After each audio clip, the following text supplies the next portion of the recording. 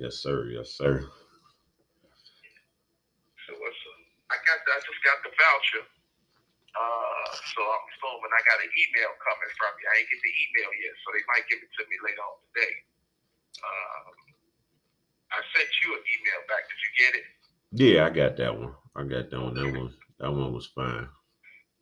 Okay. Hold on. Okay. I'm Gotcha. recording, just so you know. I started recording. Okay. Yes, sir. Um, yeah. So yeah, no, I ain't say nothing in that email. It wasn't nothing important uh like that. It was just probably just going back over the things we already talked about. Oh, okay. Okay. Um, the one thing I wanted to talk to you about, man, I posted it yesterday too. It was this article. There was another article. Hold on, I got it. Give me a second. Yep. Let's see it. I got everything ready. Let's get back to it. So it wasn't just also the state of the Black America report, which has a lot of information, but it was getting into them statistics that you wanted to talk about. This Right. article, this specific article. So it was the homicide is the pandemic's biggest killer of young black men. Mm. Uh-huh. Yeah, this came from the Bloomberg report. So and I just want your feedback. But it was talking about all the things he was talking about. So just like an overcast, and I posted this on Facebook for people to go read. Period. Um, and the author is Justin Fox.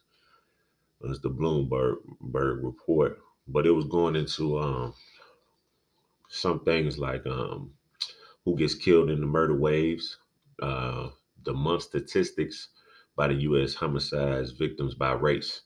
Now, this one specifically has Black, African American, and other. Um, from 2018 to 2021, uh, that year around 2020, it was a major spike. As soon as they issued that lockdown, it went from under 1,000 all the way almost to 2,000 in that time. But for other races, it stayed the same. It stayed well under 1,000.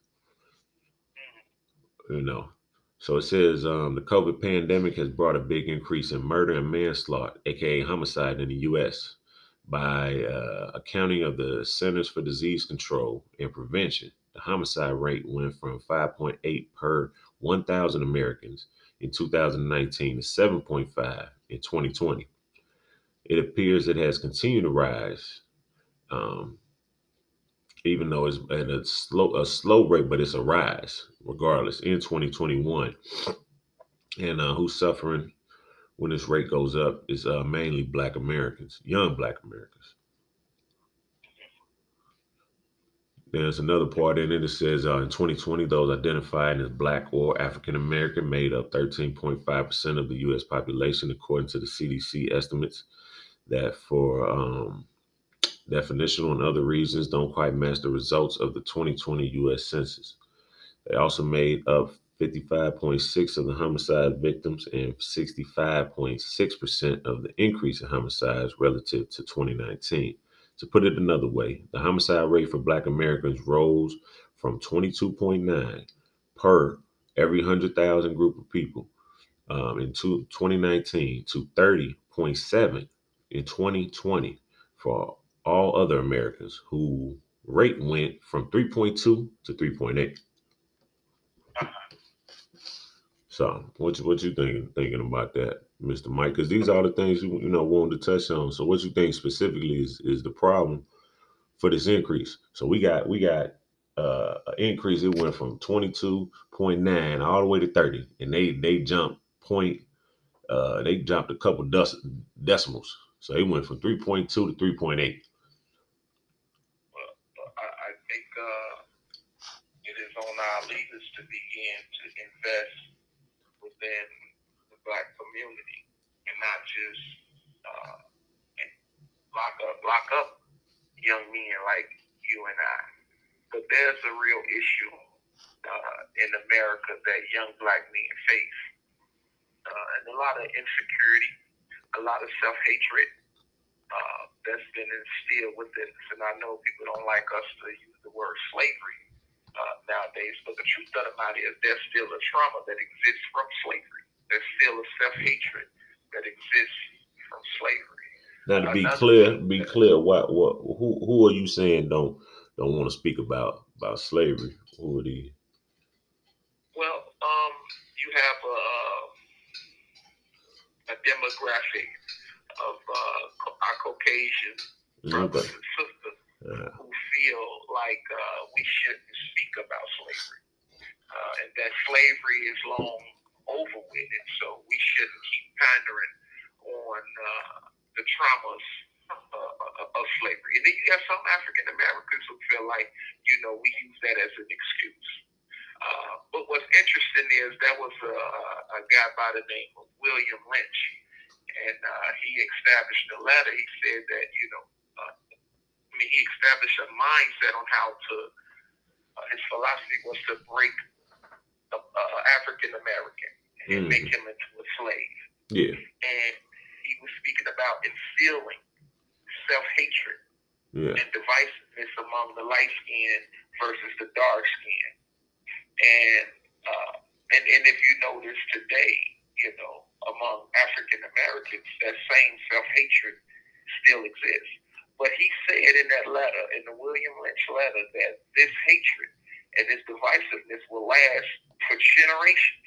Mm-hmm. And so, there are thinking tank systems within government where they sit back in the elites of society, lay out certain strategies to carry out against its people, or to the trajectory of a nation or society. And they think these things through. We're dealing with some very intelligent minds. And so they know that just as it took time to create this condition, it also takes time to heal this condition. Mm-hmm. And I just call on, my Caucasian brothers and sisters, just as it was in slavery. Mm-hmm. Segregation in America, to join hands with us, because we are hurting people at this time. And there's so many different people that is hurting at this time. And just as they locked arms with us for the Civil Rights Bill, we need their support and help in locking arms with them for our healing as of now, because we are the disenfranchised of society. And so I say that to get to the point about that statistic that you mentioned. You have a certain group of people, or Caucasian counterparts, or political individuals in certain parties that would say that it's a result of criminal justice reform that there has been a spike in crime, and that there are Democratic leaders of states who are soft on crime, and as a result, crime has spiked. Versus there's a trauma that exists, and anytime you put pressure to that trauma, it would enhance whatever activity that's taking place in the society, which is crime. You get what I'm saying? If you put a pandemic, or you put pressure or stress and poverty, then of course there's going to be an increase in crime in order to provide, or in order to for anyone to survive within that society. Mm-hmm. You get what I'm saying? And so I just call on our political leaders, man, to do right by the very people that you're called to serve. And for my Republican brothers and sisters who say they stand on the tenets of their faith of Christianity or in God, the scripture says, whatsoever you do to the least of these my little ones, you do unto me. Yeah. And so you have a disenfranchised people in society who's considered to be the least, the little. He said, when did you visit me when I was in prison? I mean, they questioned and said, when were you in prison and we visited you? And then that's when Jesus responded and said, whatsoever you did to the least of these my little ones, you did unto me. And so not to sound like I'm preaching, but just to call those who are in their positions, have been entrusted by the Creator to serve their people with the same investment, love, and attention that they would themselves of their very own children. You Well, know, well, who exactly we specifically calling on? We calling on all governors, presidents, yes, yes, everybody. That's what president. We saying every individual that's in a position of power okay. who have the ability to invest in the disenfranchised community. Let's Mm-hmm. call attention to that. After George Floyd death, Mm-hmm. you had so much light shine on the disenfranchised of the United States of America. Yeah. You know, and so many goodwill people came forward and said, listen, we need to start addressing the wrongs within the criminal justice system and the social system. Mm-hmm. They looked at the banks and how banks had denied minorities loans for businesses. Mm-hmm. And they said, you know what? No, and the truth of the matter is, there were efforts made to invest in minorities for businesses. But however, there have been some exploitation there as well, and the taking advantage of the system, but not just from African Americans, but Caucasians as well. And so, you know, because it seems like that with every, you know, growth or step forward in our society. It's a prime example. You know, when they came with the criminal justice reform bills sweeping through the nation, so many people said, okay, well, you know, we don't want to restrict people from bonding. You know, we want to bring back parents into the homes, and so for small crimes, we're not going to have them pay bonds. And now that's under attack as a result of the spike in crime, as if releasing a person on bond for a minor offense has caused the spike in crime, when in all actuality, it's so many other different factors.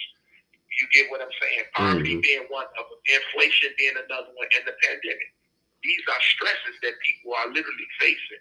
You know, and in order to survive, anyone will steal to eat. Well, you know, this that's what this report is really going into, of how the disparities between the two. So it's showing how much more, because a lot of things. So I looked in the comments too, man, and you know, but the stuff people were saying in their comments in their report, you really see, you know, you see the other side of how people think and how they like, well, you know, it's their fault and things like that. But the disparity, because it's, you know, it's still a lot of people doing crime, but it's still big disparity between the two, and it's an increase. So why or whereas a lot of other races, um, you know, they're not getting hit as hard. Yeah, it's hard. Like it's not saying it's not a problem, you know, and it'll be clear it's not a problem, but it's hard. And the problems that lie in the community is the problems that I think more or less need to be addressed. Cause what I see is that even though, you know, say a man, um Hispanic, anything, any other race that's dealing with, you know, some of the problems that we're talking about, because I know people will feel singled out. But when it comes down to it, it's like you say, the disenfranchisement of how men feel alone, black men. Uh, let's say another man does something, he might not receive the same harshest treatment or extensive terms as, now, not saying he won't get incarcerated, not saying it won't happen, but as me and you both know, being incarcerated and seeing the justice system and how that's a big, and they can say what they want, but what we see when a man gets certain charges, the charges will increase for certain men other than other men, period. Well, how is it that we the minority in this country, but yet the majority in its institutions and prisons? Right. You know, how is that? I mean, if we the minority, and I'm quite sure it's more Caucasians experiencing poverty than we are, and I'm quite sure that in poverty there's crimes that's being committed. No, but I think the difference is they see their humanity and they view us as animalistic. You go, keep in mind there was an institution that was established that perceived us as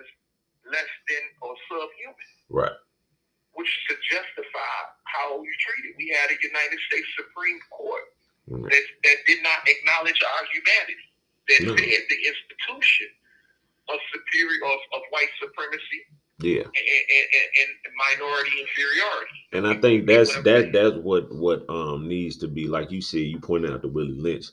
So the decades, centuries of the way they made people think of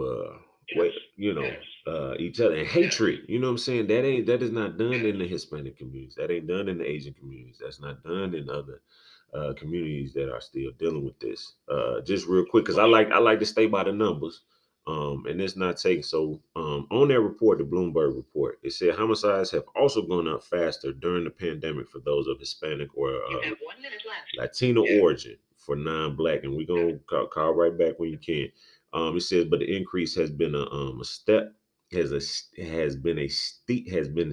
for the Black Americans, and a starting point much lower. So the Hispanic community are literally in the middle of us in the white community. White community is under 0.5. We are well above 0.1, and the Hispanic community is right in 0.5. So they on the rise too, and it's something that's going on too. So we want to point that out. They see their humanity. Yeah. And they see us as animalistic. There you go. Right. That's the point. Yeah. Not saying anybody ain't never dealt with things, but it's just a different level. It's a different level. Yeah. Yes. They are treated different. The system speaks for itself. Yeah. Mm-hmm. Look at the belly of the beast and you can see the food that it ate. Yes, sir. Yes, sir. Thank you, producer. Call right back, Mike. Call right back.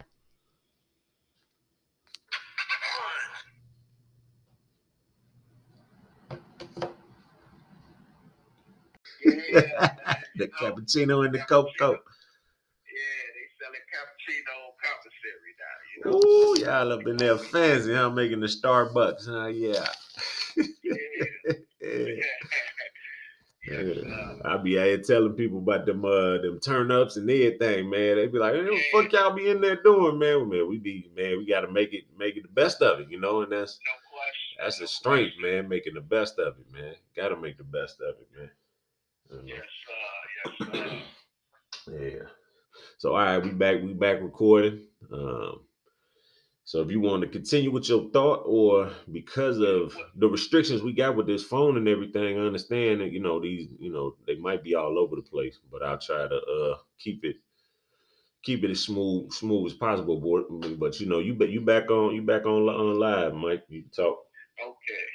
Well, I was saying, when you look at the belly of the beast, you can see his preference or his choices, prey, or what he's consuming. And when I speak of the beast, I'm speaking about an unjust system and who his target is in the consuming. And so when you look at the city, let's say, for instance, Chicago, and you see in different communities, mostly in the disenfranchised community, is more police than you see in any other community. Now, granted, there is a higher level of violence in more impoverished communities than you will find in fortunate communities.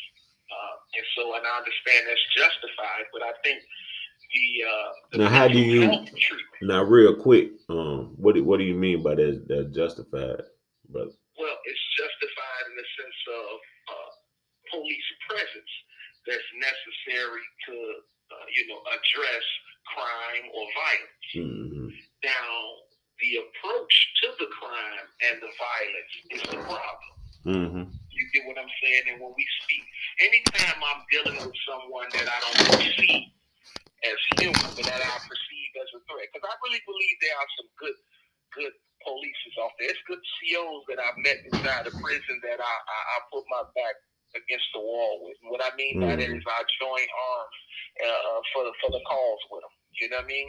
Right.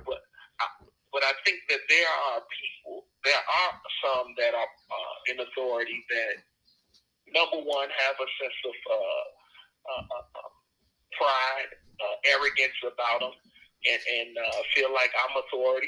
I can tell you what to do, and so there's some abuse of power that's exercised in minority communities. And then there's another aspect to it, which is they don't see us as humans. They see us as animals. They act like animals. And so, when you perceive a person as an animal, your approach to them is different. And so, systemically, this country has always viewed African Americans as animals. As a whole. That's the whole point, man. When it all breaks down to it, people can say whatever they want, but when you look at it, people look as a whole. That I told you what happened with my wife while she was at work with that guy at the ATM, the Caucasian guy. Yes, sir, my brother. That prime example where you got a black woman that is contracted and who has got repeated harassment at different ATMs where she's looked at like she's doing something to this ATM. Why? Why is this black woman looked at? She looked at like she's doing something to the ATM. When combs, everything is already presented in the right way. It's the same thing as a young man walking down the street, jogging, for example. Yes. Why does this man can't jog in his neighborhood? No question. Why do me personally living in the suburbs, I feel like I can't walk to the gas station because getting looked at from every angle. Those are the problem, because if you put a different race in that situation, they looked at just, they worked hard and they out here, but not looked at as criminal. It's the criminal looked at that where you get looked at as a 2-year-old child can be looked at like, oh, that's a criminal little baby. Man, these people got a whole different thought process, and the thought process is what needs to fucking change. Period. Excuse my language. Trying to keep it proper. But I talk. But if anybody listen to the podcast, they know how I talk. So shit, you already in too deep at this point. You know what I'm saying? You in too deep. If you know me, you know how I talk. Now everybody know Mr. Mike and how Mr. Mike talk. He very proper, but man, I talk. You know what I'm saying? So yeah. But yeah, that's the problem, man. So how do we start? Is it we just gotta wait for them generations that had been embedded with it to go to leave, or how do we help? How do we inform? You know what I'm saying? Get to them, because they ain't listening, man. They still doing the same things out here, Mike. You know what I'm saying? Still treating people the same way, like from way back then. Well, I think the institution, the system, has to promote with the same energy that racism was promoted. Promote equality with that same energy. Right. And then it starts in the homes. A nation is made up of families. And so the next generation is being raised. But like I know, and this is just my opinion, it started with the family. Man, brother, the black family is one of the strongest families always to me. And that's something we doing. It's just that when the black child leave the home, what they subjected to, that everything's get broken, you know what I'm saying, broken down. You know what I'm saying? I see. That's what accountability with our Caucasian counterparts come in at. Okay. So that's what you asking from them. Yes, absolutely. Because it's just not one-sided. Like, we have to work this thing out. Right. Because that's what they try to make it. I don't mean to cut you off. They try to say, oh, well, it's start in the home and then do that. And then, the mother and then the father. And okay. We've always proven and we always overcome all these obstacles. I've seen single black mothers that worked hard and then they put their kid through college and had to fight through that and do that. And then, yeah. But at the end of the day, when that child goes into a neighborhood, his mother worked hard, did what she had to do. They made it out to the suburbs. This man out here jogging, doing whatever he's supposed to do. And this is just, example is I'm taking bits and pieces from, everything. And he go jogging and he died. How that, you know what I'm saying? That's a problem. You know what I'm saying? They talk about the crime and all that. Yeah, you fought out of that. But then when you still go in the suburbs, you still get looked at. You still get accused of. You can't live. How is it that everybody else is able to live? They're living at a wonderful, I wouldn't. Well, I ain't gonna say all that, but they living. Not like these, people dying out here for this. And that's crazy. But you make a valid point, my brother. I got a couple. I got a few. Well, you know what's interesting. You better laugh with me, Mike. Don't do that to you. Better laugh with me. All right, there, man. Hey, man, as it goes on, we're going to loosen up, but there's a dialogue, man. We talking, you know what I'm saying? I like to stick to the statistics, but also, man, look, man, let's talk about this the real stuff, you know what I'm saying? That's what's going on, man. When black men get out of jail, man, they met with opposition. When young black men are trying to come up, they met with opposition. When black women are trying to do something better for themselves, they met with opposition. They trying to move into a different place. You met with opposition. You met with fight. You met with anger. You met with resistance. That's the fucking problem. You know what I'm saying? Those are the problem. And we can go back and forth with, the governors and the presidents and all that. But, that need to do something different. That need to be something different, No question. I think that's what's so important about, in my opinion. Yeah. I know this podcast is a neutral podcast. Yeah. That's why I endorse J.B. Pritzker, because he has shown courage. He's shown more courage than Blagojevich. Yeah. In a sense, he addressed the criminal justice system. Well, shit, then ask the people there, Mike, by putting it out there, you know what I'm saying? That's specifically, if that's how you feel. If you feel like, in that direction, I'm not saying not. Absolutely. But if that is a step that we can take in order to help those things that I just talked about, to balance things out, absolutely. Cool.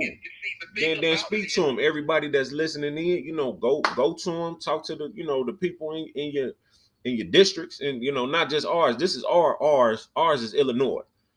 So I don't know how far this will reach anything, but just on a just covering our bases. Yeah, but go ahead, Mike. Go ahead. We have a governor who has exercised his executive powers and to make right some of the wrongs that was done in the system. For those who was excessively sentenced as juveniles. Yeah. To hold a juvenile to the same accountability as you would an adult, it's unwise and unfair. And what are you speaking of exactly? In the same capacity as someone who is mature. His brain ain't even fully developed to understand the decisions that he's making. Yeah. And so I say that when you have a governor who gets on national television and say, I see that there are some things in the system that needs to be changed, and being exercised the courage to do it, even though he may face political backlash, that says a lot about his character. And not only that, he also, to assist the poor, with not allowing people to be kicked out of homes because they didn't have jobs and weren't able to work. To be empathetic to the plight of the poor says a lot about his character as well. And so that's why I believe that we should support leaders who begin to see the wrongs within the system, the social inequalities, the criminal justice inequalities, the disparities of sentencing. I think that we need to support those who are hearing our voices and seeking to address it. But when we fail to get out and support them, then our voices are no longer heard. It's the voice of those who are voting that's being heard. It's the pain of those who are voting that's being felt. Mm-hmm. And so that's why it's so important when we sit on our couches and we look at our disposition, our plight rather, in the situation that we're in, is that we allow that pain to stimulate us to get out and vote. For those who would say, you know what, I see that the system is being unfair to a specific group of people, and I'm going to balance it out. We need to empower them. Yeah. Now I want to say this because politics has shown its hand. And what I mean by that is when there was an attack on the Asian community, the hate crime bill was passed with flying colors. Yeah, most definitely. When it came to the voting rights, I mean, African Americans were being lynched. African Americans had dogs being sucked on, water hose, and it took longer. Yeah. And I understand we are in a different time and age, but guess what? It's young African American men, unarmed, that's being slain on the streets. Most definitely, yeah. And there has not been a thorough reform. The George Floyd bill still hasn't passed in Washington, D.C., but the anti-Asian crime bill has been passed. Yeah. You get what I'm saying? Yeah, so no, definitely. That our lives are not valued as Asians are valued. Yes, sir. Our lives are not valued as our Jewish brothers and sisters are valued. Yes, sir. You go inside, you do anything, or you speak. Look at Brother Nick Cannon, with all due respect to my Jewish brothers and community. I'm not racist. We are not racist. We are not prejudiced. We believe that God invests his life for every human being. Yeah. And so with that being said, some people might say that, full disclosure, me personally, some people might say I got some problems, but you know, I work on it. You know what I'm saying? You know, I just don't like everybody all the time. You know, but I'm working on it. And just, there you go. Yeah. There you go. Yeah. See, you help me be better, sir. Thank you. Help me be better. Thank you. All right, continue, sir. Think about this. That brother Nick Cannon said something. Okay. He was accused of being anti-Semitic. Yeah. Right? Yeah. Look how the backlash he experienced. Yeah. Now, here it is. You have people losing their lives, brother. Yeah. And that same backlash is not being experienced. A brother just got killed, if I'm not mistaken, in Michigan. Yeah. Shot in the head. Yeah. Yes, sir. Yes, sir. Unarmed. Yes, sir. Unarmed. Yes, sir. Yeah. And so what I'm saying, if we fail to address the issues that the Creator is exposing to us in this nation, we're bound to be a victim in the downfall of those issues. And what I mean by that is the body tells you when you're in pain. The brain begins to say, okay, well, listen, we need to pay attention to this because you got pain there. So you begin to draw your attention to the area where the pain is indicated. Okay, well, there's pain in our nation, and that pain is being exposed to the body, to the head, the brain, the leaders, the powers that be, those who have the ability to bring change. And if they fail not to change it, then guess what happens? We will become crippled by that very same issue. Because we fail to address the pain that's within the body. Look at how Rome fell. Rome didn't fall from outside; it fell from within. Divisiveness.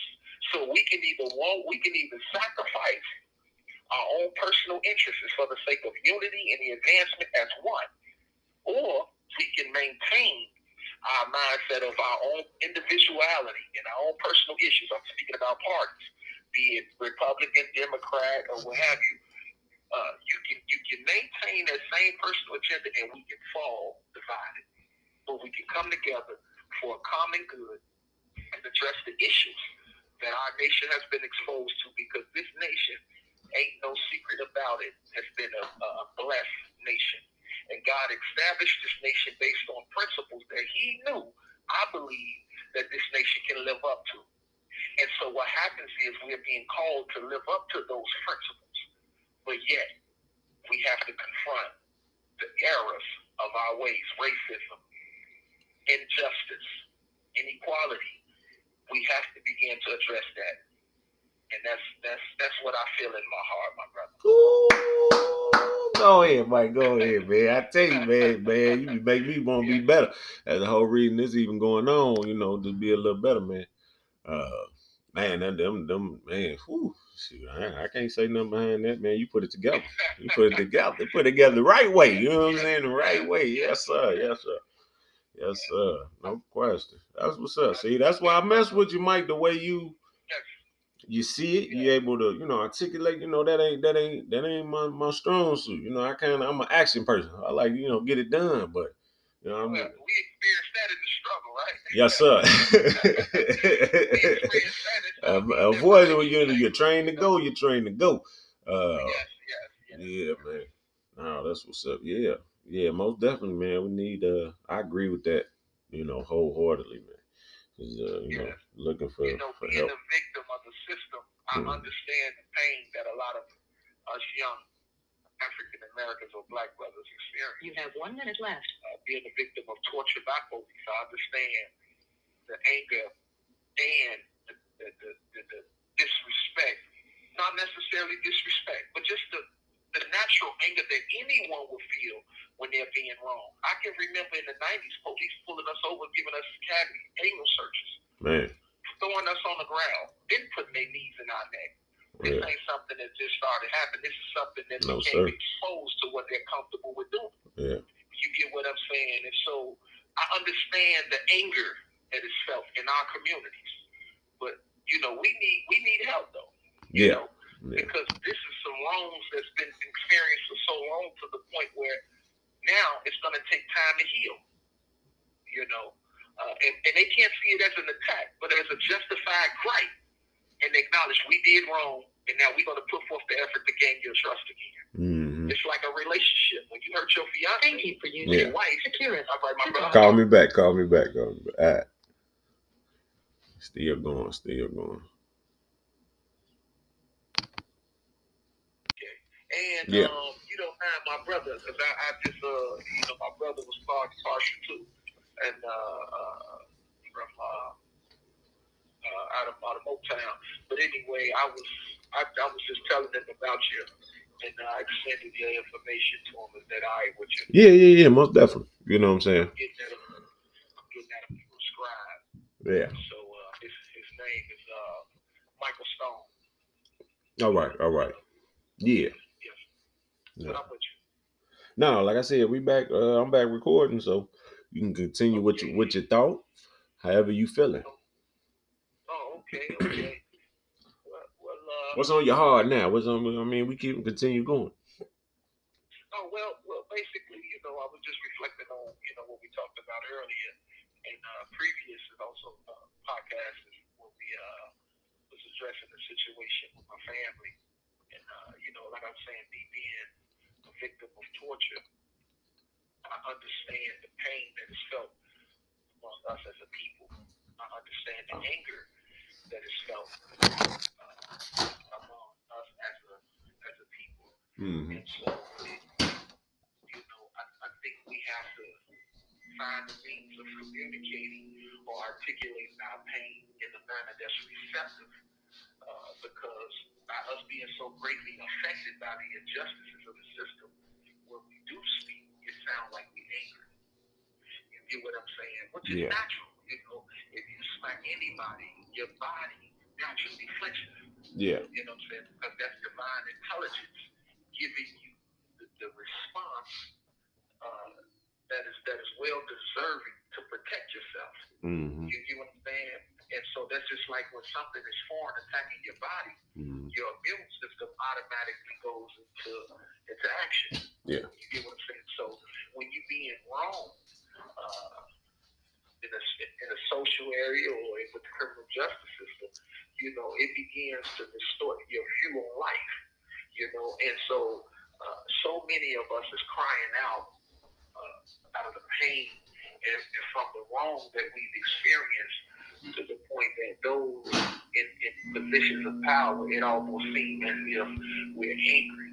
And there's a natural resistance towards authority behind the abuse that is experienced. Like I say, for myself, I've been tortured, you know, and when I'm in the midst of being tortured, me telling the state's attorney, hey, listen, these detectives trying to get me to lie and say that this man shot, he didn't shoot, and that they're beating me.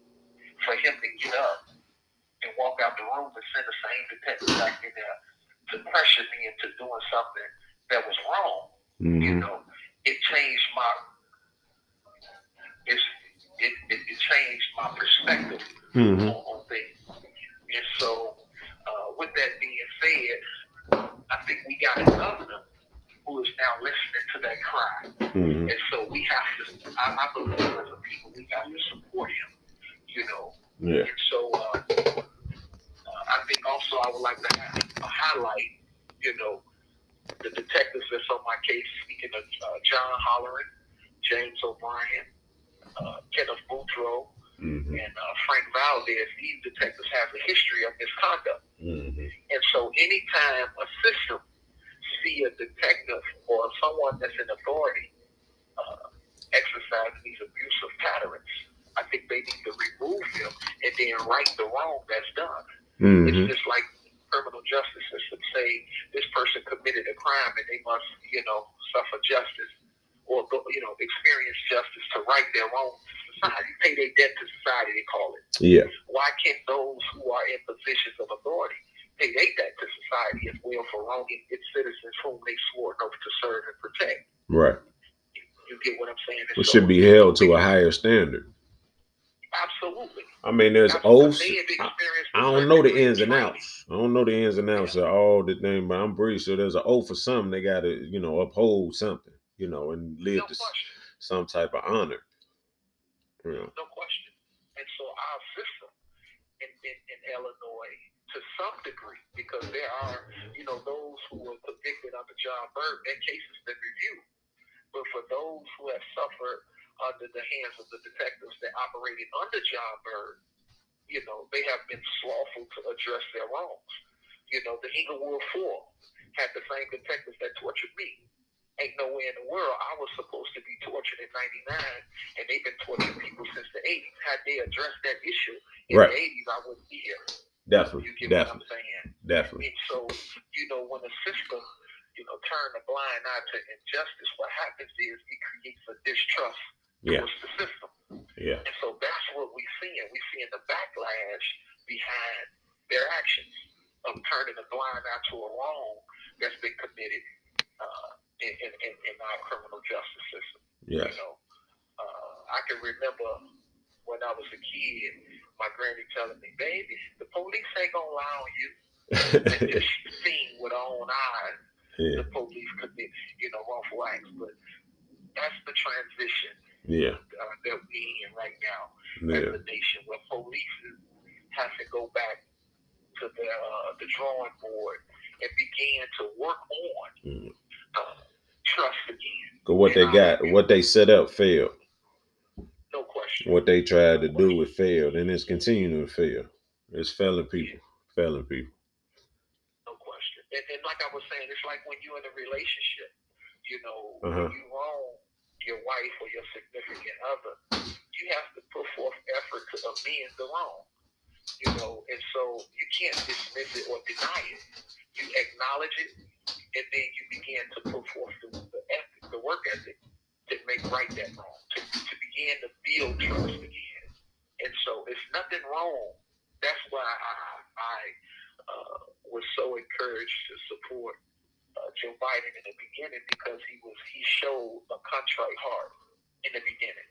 He showed a contrite heart, and he showed lowliness of heart, meaning that he was humble enough to say, we got it wrong, and we're going to work on fixing it, versus dismissing it and saying racism didn't exist in America. Mm-hmm. When he first campaigned, he said, listen, we got the crime bill wrong, and it targeted minorities,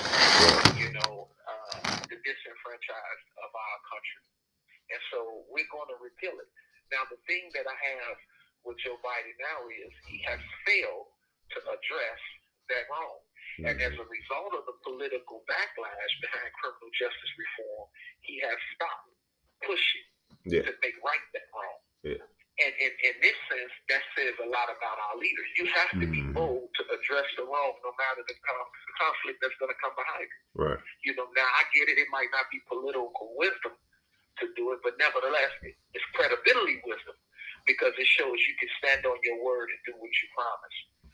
And believe it or not, he will get even more support. Right now, you have a lot of minorities that saying, look, I don't want to vote for him again, because he has not addressed what he said he was going to address in terms of people. Right.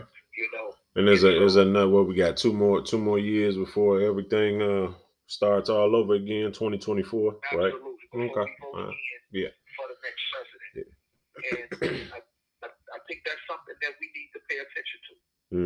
Because nowadays we need leaders who are bold enough to address the wrongs. Well, who you calling on? Call on them then, Mike. This your platform. You got to call on them. Who you calling on? Exactly. Call them. Tell them what to do. You got to tell them who they need to call on. Who you talking about? Well, everybody. Specifically speaking, I think number one, the Congressional Black Caucus, who once supported the crime bill, needs to step up and say, we need to bring criminal justice reform in this country. The same way we campaigned for the crime bill to be passed, we put forth that same effort to repeal it. Okay. I think the president needs to get his party behind the push to address the crime bill and say, you know what, we got it wrong. If former President Bill Clinton can say we got it wrong, Hillary Clinton can say we got it wrong, why can't you, I'm talking about Mr. President Biden, say, okay, yeah, I got it wrong, but let me show you by my actions.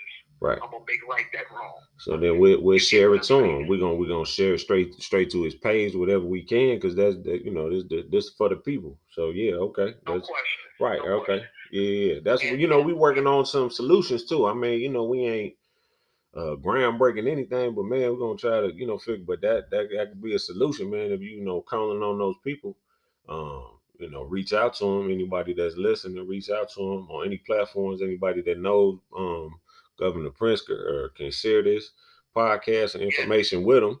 Please do, because it sheds light on these things. That's what we want. We want shedding light on these matters.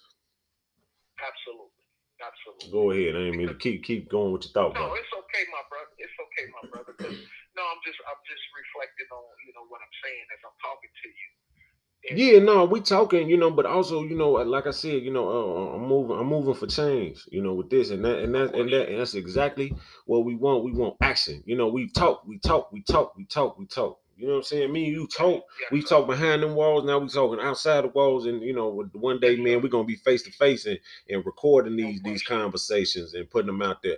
But the action that's needed, you know what I'm saying, is that everybody is on all these platforms. You on Facebook, you on Instagram, take 24 hours. It's using these. The power that we have is not being understood. The power that we have together as a community, we can all come together and watch a stupid video of people doing immature things, which, I mean, hey, man, everybody having fun. That ain't saying that. But now, the other thing is that we can use this to share, to get a better result out of what we want. It ain't just so much as, and I ain't knocking the vote. Yeah. You know what I'm saying? 100% what you said. If you vote, it helps. But also, the action that we could put behind it, which ain't just the protest, it's these platforms that we have and calling on the action of those people that you just talked about. You know what I'm saying? We could listen to this all day, but if we ain't sharing it and flooding their inbox and making them look at it, making them pay attention and say, hey, this is what you said. Hold them accountable. Hold them accountable. Hold them accountable. Hold them accountable. We talk amongst ourselves. No, man, let's put them out there. You know what I'm saying? No ifs, ands, Pritzker, what's up, man? You know what I'm saying? Hey, Biden, what's up, man? You know what I mean? Hey, man, I mean, Mike, you would too, man. We call people out on it. You know what I'm saying? Call them out. That's the solution. Is call these people out, man. You know what I'm saying? Everybody listening to it, man, that's love and support. But the support we need is having people do action. Send it to them. Tell them, hey, man, you bogus. Hey, man, you wrong. Hey, man, you said you doing this. Hey, man, my people over here still feeling this way. Hey, man, you over here in power. Okay, them dude had all them people go out for vote for him. Okay, yeah, we good. We support you during political times. But then what happened after that? My dude, after that, yeah, you could say, oh, well, yeah, that sounds like a lot of injustice and people are dealing with a lot of, I ain't understanding. Yeah, you can give me a whole lot of political answers. They can. But then, okay, yeah, back us. Then when we back you, and when it's all said and done, we look around, man, we left in the lurch. Smoke, man, all that fire, man, and then, man, it was nothing but a little puff of smoke, man. You talked all that fire, man, wasn't nothing left. You know what I'm saying? Them the problems, me personally, I had. And that I want people to change is because, man, yeah, they talk good around these times. We got two, I'm giving my opinion. It's the other dude that's going against Pritzker. Both of them talking crap about it, talking straight about each other. You know what I'm saying? Okay, yeah, but and everybody trying to promote what good things can be done. But then when it's said and done, a year or two from now, you're going to still have the same problems? Come on, man. Well, I think the good thing about Pritzker, he has shown by his action what he stands for in terms of exercising his executive powers. Now, when it comes to laws being changed, he has to, rely on his political counterparts, which is the Republican. That's the problem. We relying on the wrong people. We the people got to have these people change. You know what I'm saying? You know, I'm a full promoter, man, by any means necessary. You know, you gotta, and I understand where you're coming from. And again, this is a podcast about debate and opinion, so mine is just an opinion. But you know, the things that can be talked about, like if I bring up last year, are these still the same problems from last election? The same problems that we had with the last president, or the last president, or the next president, or the person after that? Yeah, we can talk about it. We can make a little change, a little thing. Like, no, the things that still go on, like who gonna start actually backing up what the hell they said? You know what I'm saying? Like 100%. Like, I mean, I understand. I'm not a political person. I don't understand the realm of how that works. But when you have a person like yourself, Mr. Carter, that's still incarcerated, ain't nobody paying attention to what you had going on, and you've been tortured for all this time, like you said in '89, when them guys were still doing it. If whoever was in power then would have changed it, but it's still the course of time has gone on that I'm sure there was a mayor and there was a governor. You can continue with your thought, however you feeling. Oh, okay. Well, what's on your heart now? What's on? I mean, we continue going. Oh, well, basically, you know, I was just reflecting on, you know, what we talked about earlier in previous and also podcasts when we was addressing the situation with my family. And, you know, like I'm saying, me being a victim of torture, I understand the pain that is felt among us as a people. I understand the anger that is felt among us as a people. Mm-hmm. And so, you know, I think we have to find the means of communicating or articulating our pain in a manner that's receptive, because by us being so greatly affected by the injustices of the system, when we do speak, it sounds like we angry. You get what I'm saying? Which is natural. You know, if you smack anybody, your body naturally flinches. Yeah. You know what I'm saying? Because that's divine intelligence giving you the response that is well deserving to protect yourself. Mm-hmm. You get what I'm saying? And so that's just like when something is foreign attacking your body, your immune system automatically goes into action. Yeah. You get what I'm saying? So when you're being wronged in a social area or with the criminal justice system, you know, it begins to distort your view on life. You know, and so so many of us is crying out of the pain and from the wrong that we've experienced, to the point that those in positions of power, it almost seems as if we're angry.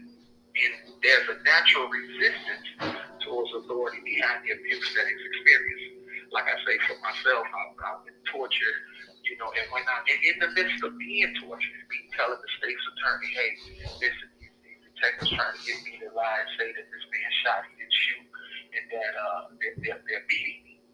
For him to get up and walk out the room and send the same detective back in there to pressure me into doing something that was wrong, you know, it changed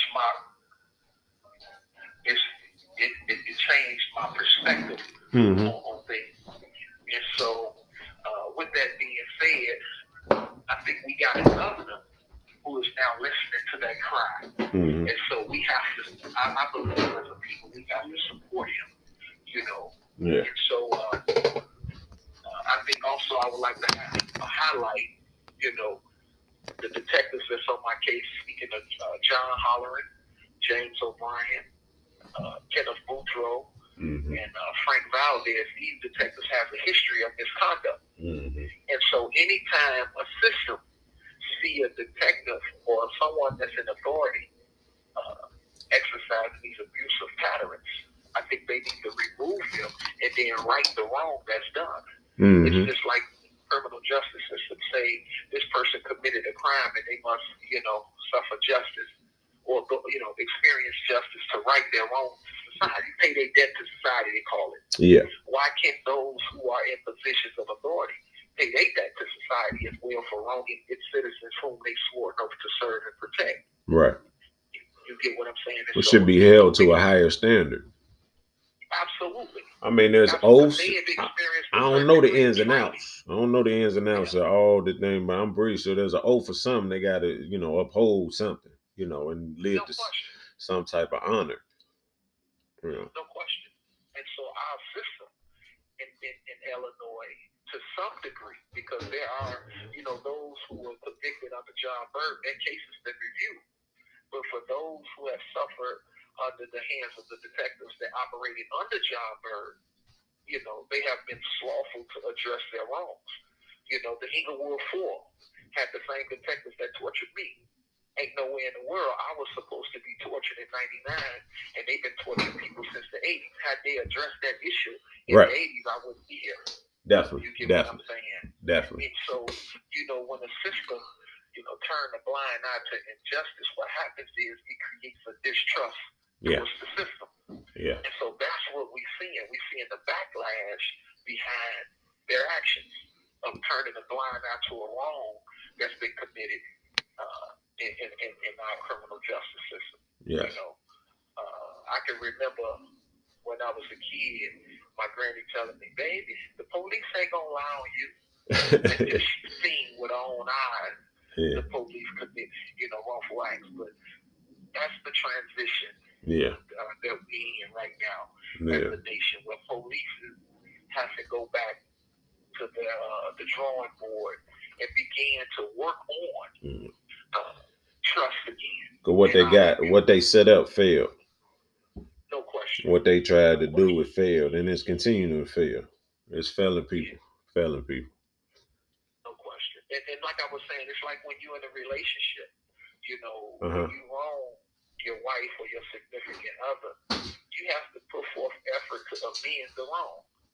And so you can't dismiss it or deny it. You acknowledge it, and then you begin to put forth the work ethic to make right that wrong, to begin to build trust again. And so it's nothing wrong. That's why I was so encouraged to support Joe Biden in the beginning, because he showed a contrite heart in the beginning. He showed a contrite heart, and he showed lowliness of heart, meaning that he was humble enough to say, "We got it wrong, and we're going to work on fixing it," versus dismissing it and saying racism didn't exist in America. Mm-hmm. When he first campaigned, he said, "Listen, we got the crime bill wrong, and it targeted minorities, the disenfranchised of our country. And so we're going to repeal it." Now, the thing that I have with Joe Biden now is he has failed to address that wrong. Mm-hmm. And as a result of the political backlash behind criminal justice reform, he has stopped pushing to make right that wrong. Yeah. And in this sense, that says a lot about our leaders. You have to be bold to address the wrong, no matter the conflict that's going to come behind it. Right. Now I get it. It might not be political wisdom to do it, but nevertheless, it's credibility wisdom, because it shows you can stand on your word and do what you promise. And believe it or not, he will get even more support. Right now, you have a lot of minorities that saying, "Look, I don't want to vote for him again," because he has not addressed what he said he was going to address in terms of people. Right. And there's another. What we got? Two more years before everything starts all over again. 2024. Right. Okay. For the next president. And I think that's something that we need to pay attention to. Because nowadays we need leaders who are bold enough to address the wrongs. Well, who you calling on? Call on them then, Mike. This your platform. You got to call on them. Who you calling on? Exactly. Call them. Tell them what to do. You got to tell them who they need to call on. Who you talking about? Well, everybody. Technically speaking, I think number one, the Congressional Black Caucus, who once supported the crime bill, needs to step up and say, we need to bring criminal justice reform in this country. The same way we campaigned for the crime bill to be passed, we put forth that same effort to repeal it. Okay. I think the president needs to get his party behind the push to address the crime bill and say, "You know what, we got it wrong." If former President Bill Clinton can say we got it wrong, Hillary Clinton can say we got it wrong, why can't you, I'm talking about Mr. President Biden, say, okay, yeah, I got it wrong, but let me show you by my actions. Right. I'm gonna make right that wrong. So then we'll share it to him. We're gonna share it straight to his page, whatever we can, because that's this for the people. So yeah, okay, no question. Right, no okay, question. Yeah. That's we working on some solutions too. I mean, we ain't groundbreaking anything, but man, we're gonna try to figure. But that could be a solution, man. If calling on those people, reach out to them. Anybody that's listening, reach out to them on any platforms. Anybody that knows Governor Pritzker can share this podcast and information with them. Please do, because it sheds light on these things. That's what we want. We want shedding light on these matters. Absolutely. Go ahead. I didn't mean to keep going with your thought. No, it's okay, my brother. It's okay, my brother. No, I'm just reflecting on what I'm saying as I'm talking to you. Yeah, no, we talking, but also, like I said, I'm moving for change, with this and that's exactly what we want. We want action. We talk. You know what I'm saying? Me and you talk. We talk behind them walls. Now we talking outside the walls, and one day, man, we're gonna be face to face and recording these conversations and putting them out there. But the action that's needed, you know what I'm saying, is that everybody is on all these platforms. You on Facebook, you on Instagram, take 24 hours. It's using these. The power that we have is not being understood. The power that we have together as a community, we can all come together and watch a stupid video of people doing immature things, which, I mean, hey, man, everybody having fun. That ain't saying that. But now, the other thing is that we can use this to share, to get a better result out of what we want. It ain't just so much as, and I ain't knocking the vote. Yeah. You know what I'm saying? 100% what you said. If you vote, it helps. But also, the action that we could put behind it, which ain't just the protest, it's these platforms that we have, and calling on the action of those people that you just talked about. You know what I'm saying? We could listen to this all day, but if we ain't sharing it and flooding their inbox and making them look at it, making them pay attention and say, hey, this what you said. Hold them accountable. Hold them accountable. Hold them accountable. Hold them accountable. We talk amongst ourselves. No, man, let's put them out there. You know what I'm saying? No ifs, ands, Pritzker, what's up, man? You know what I'm saying? Hey, Biden, what's up, man? You know what I mean? Hey, man, I mean, Mike, you mean would too, man. We call people out on it. You know what I'm saying? Call them out. That's the solution. Is call these people out, man. You know what I'm saying? Everybody listening to it, man, that's love and support. But the support we need is having people do action. Send it to them. Tell them, hey, man, you bogus. Hey, man, you wrong. Hey, man, you said you doing this. Hey, man, my people over here still feeling this way. Hey, man, you over here in power. Okay, them dude had all them people go out for vote for him. Okay, yeah, we good. We support you during political times. But then what happened after that? My dude, after that, my dude, yeah, you could say, oh, well, yeah, that sounds like a lot of injustice and people are dealing with a lot of, yeah, I ain't understanding. Yeah, you can give me a whole lot of political answers. They can. But then, okay, yeah, back us. Then when we back you, and when it's all said and done, we look around, man, we left in the lurch.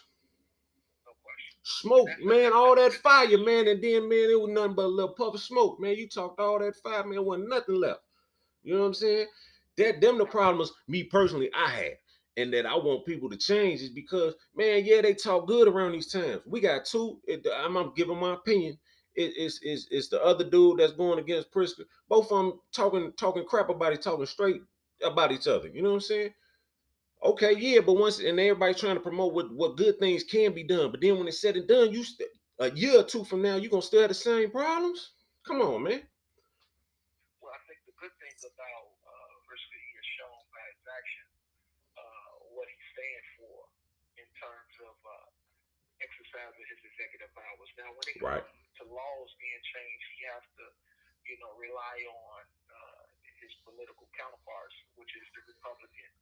That's the problem. We relying on the wrong people. We the people gotta man. These people change. You know what I'm saying? I'm a full promoter, man, by any means necessary. You gotta, and I understand where you're coming from.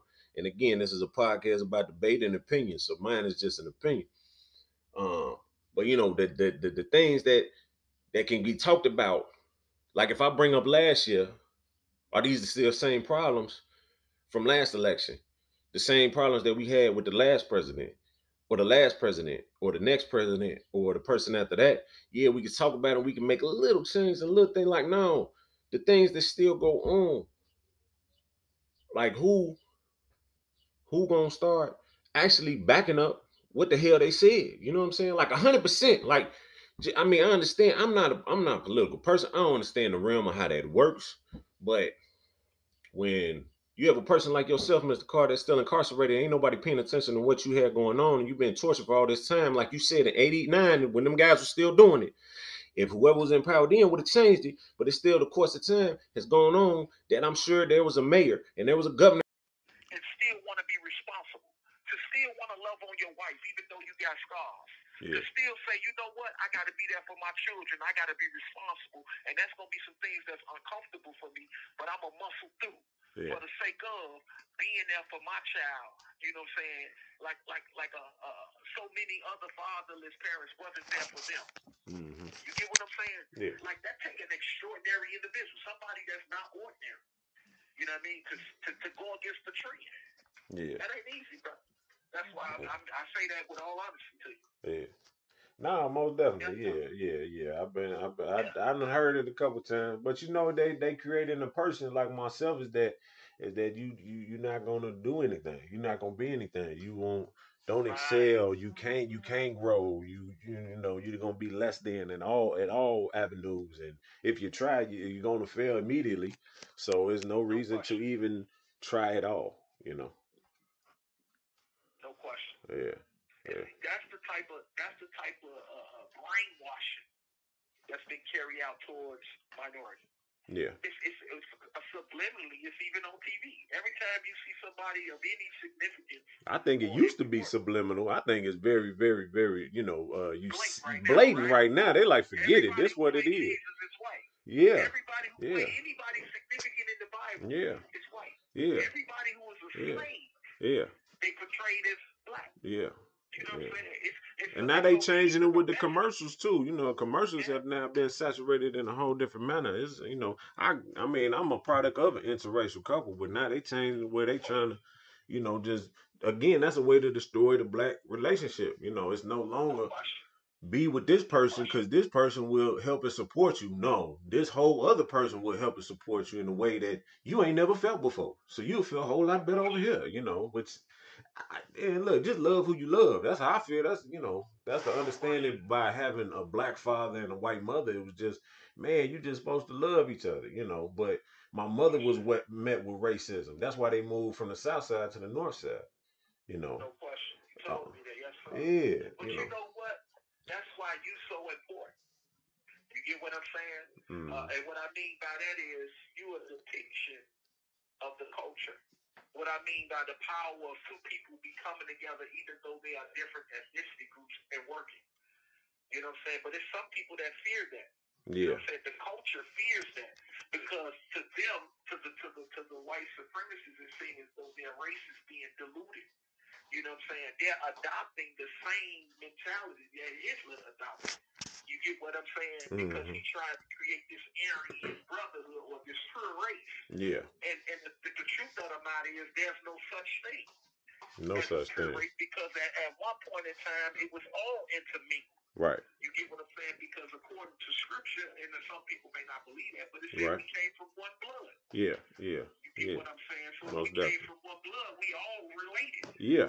One way or another, yeah. It's just different pigments. No question. The thing of a skin is only a 16th of an inch thick. That's a 16th of an inch thick. That's the only difference between everybody. That's how much the difference is between skin. It's a 16th of an inch. Say that. Yeah.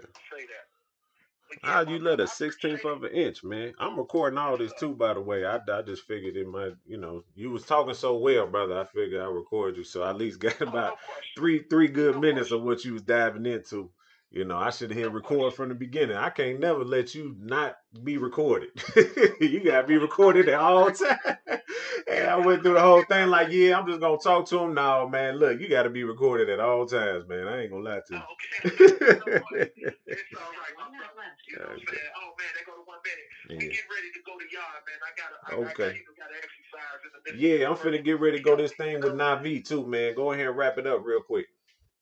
Okay, well, I thank all the listeners. You know, we got to support each other. This is a challenging time, but guess what? If we band together, we can overcome the challenges that we face and advance forward as a nation. You know, although you may think that the next man and how he is doing has no effect on you, believe it or not, indirectly it does. You get what I'm saying? So Yes, if you sir. throw poison in the pond today, your child might drink from it tomorrow. So it's crucial that we be careful in how we handle each other. Because every living thing is bound according by every other living thing. It's just that simple. And so appreciate you all for listening, man. And thank you for hearing our pain. And let's bring about change for the good. Yes, sir. Thank you, Mr. Mike. Thank you, brother. No problem. Thank you, brother. Thank you. Look, even she thank you too. She thank you too.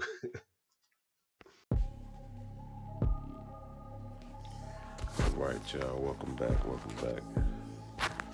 This is that tonic hour, and I am your host for this hour. So again, I actually got some paperwork from Mr. Carter's mother, Mrs. Spencer. Thank you, Mrs. Spencer. If you are listening, I received all the letters and paperwork. So, but in this snippet episode, I'm gonna read the letter that Mike wrote. But this whole packet basically contains all the information that was going on with Mr. Mike that we've been talking about. So y'all just bear with me. But if you're listening, I appreciate y'all for listening to me and patience. Don't mind the noise. I ain't no editor or nothing. So y'all know this raw, all this raw unedited clips and everything, man. Just straight. So this is words from Mr. Carter. He wrote this August 25th, 2021. So it says, my name is Michael Carter. It says, thank you for sharing this brief moment of your time, reading my plea for help. It says, I am undergraduate from the University of Arkansas in Pine Bluff. I grew up in the Inglewood community until 19 years old. In 1999, I was framed for a murder I did not commit. My younger brother, Michael Stone, shot Mr. Gardner for reasons of saving my life. Having seen Mr. Gardner draw a gun to shoot me in the head, Stone shot Gardner twice. At 17 years old, Stone turned himself in to detectives, admitting he shot Gardner to save my life. The detectives dismissed Stone's honest account of what happened, fabricated that Carter Jones, myself, and Stone all conspired to kill Gardner, although we were never together. Detectives fabricated reports, coerced witnesses, and intimidated family members to sign false statements and testify falsely before a grand jury. These detectives, John Holleran, Kenneth Boudreaux, James O'Brien, and Frank Valdez, worked and were taught interrogation torture tactics by John Berg. So these same detectives tortured me. Talking about Mr. Carter. Again, these are Mr. Carter words, just to be clear. So this is his account of what's going on. So again, it says that the same detectives tortured me and fabricated oral statements, which is totally led to my wrong conviction. So for over 20 years, I've waited patiently with hope in our judicial system to be true to her promise of fairness, of justice, acknowledging the evidence, physical facts in the case. Like I said, y'all, bear with me. I'm going to read it. I'm pretty sure Mr. Mike read it himself. It'd be very well put together. So, but y'all just bear with me. So again, Mike was looking for his promise and the fairness of justice, acknowledging the evidence, physical facts in the case, and not the political savvy of. And again, this is a copy, so because it was written in pen, some of the words are a little faded. So y'all still bear with me. It says of powerful, corrupt detectives. We've had our prosecutors, Kim Foxx, former mayor and current mayor, Lori Lightfoot, acknowledge the wrong committed by these detectives who have a history of misconduct, but have stopped short at addressing the wrong done to people like me. Speaking of Mr. Carter, explaining why I'm still incarcerated and now pleading for your help, asking our elected officials to do the right thing. Although discouraged by our current condition, let us encourage elected officials to be courageous and bold in addressing the error that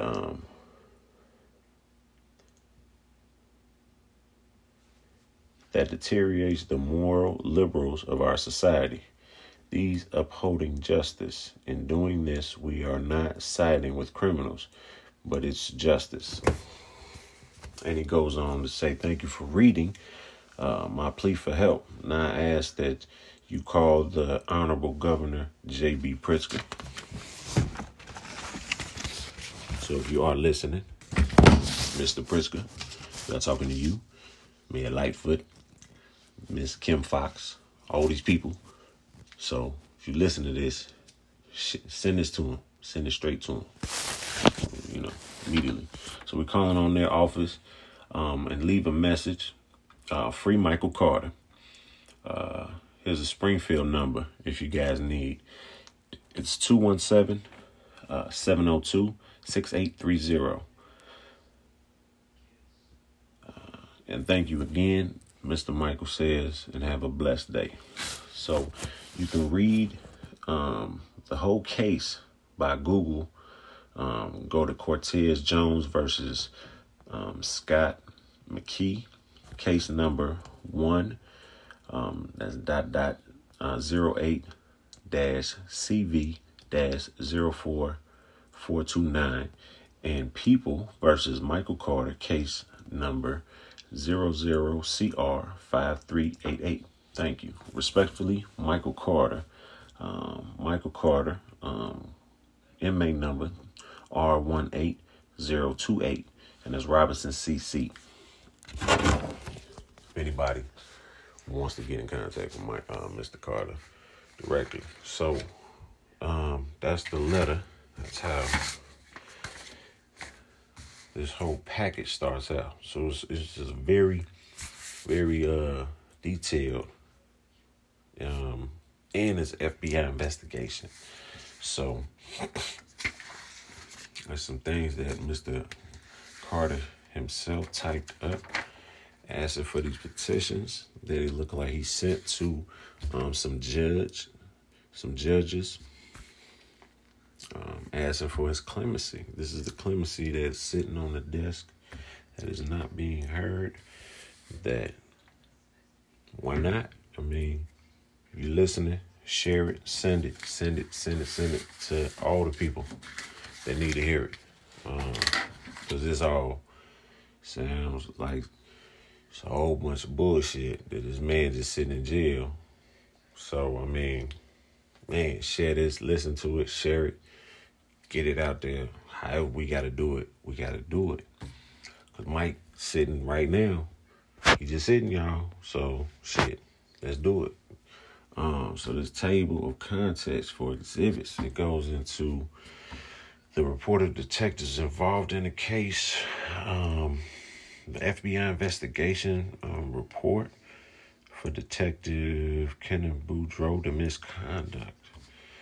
So there's a lot of misconduct by these detectives, right?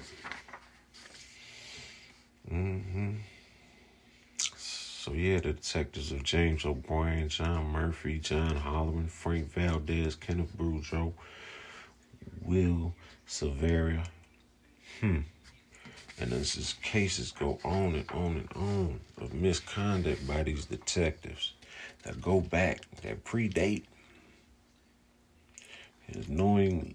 here's one knowingly withheld information, suggestive lineups, physically beaten. They knew of this in 93. Also about Mr. O'Brien, they knew about him in 98. He punched a man in the lip and chest. Eyewitness to murder cases told his attorney that he was coerced into saying that he and his co-defendant committed the murders. Denied the right to attorney. Could barely read and write. Was 17 years old at the time. So why were these detectives still able to be a part of something? And they were still doing it. And then they turned around and did it to another man. Michael Carter. And Michael Carter sits in jail because of these detectives. I mean, I don't know how you feel about it. I feel like, man, that's messed up. So I'm trying to get this out there. The whole reason to get this out there to the right people, to the right elected officials. I'm going to say it the right way this time. I've been told that sometimes my passion can come off as aggression and can be taken the wrong way. But I'm not here to be taken the wrong way. I'm here to be understood. My passion for these things is mine. I feel adamantly about these things when these things happen. And there's really not much that I've done. But I feel like talking about it, trying to expose it and bring it to light and right some of the wrongs and just help any type of way is a duty that it's not a hard one to take on. I think it can be taken on, and it's something I'm asking that people start doing. Share this podcast, talk about it. I'll put out more information. I got the information. Help this thing grow. Help it get exposed to what it is. And it's sickening is that, in our community, there's a lot of our young black brothers that are just getting thrown away.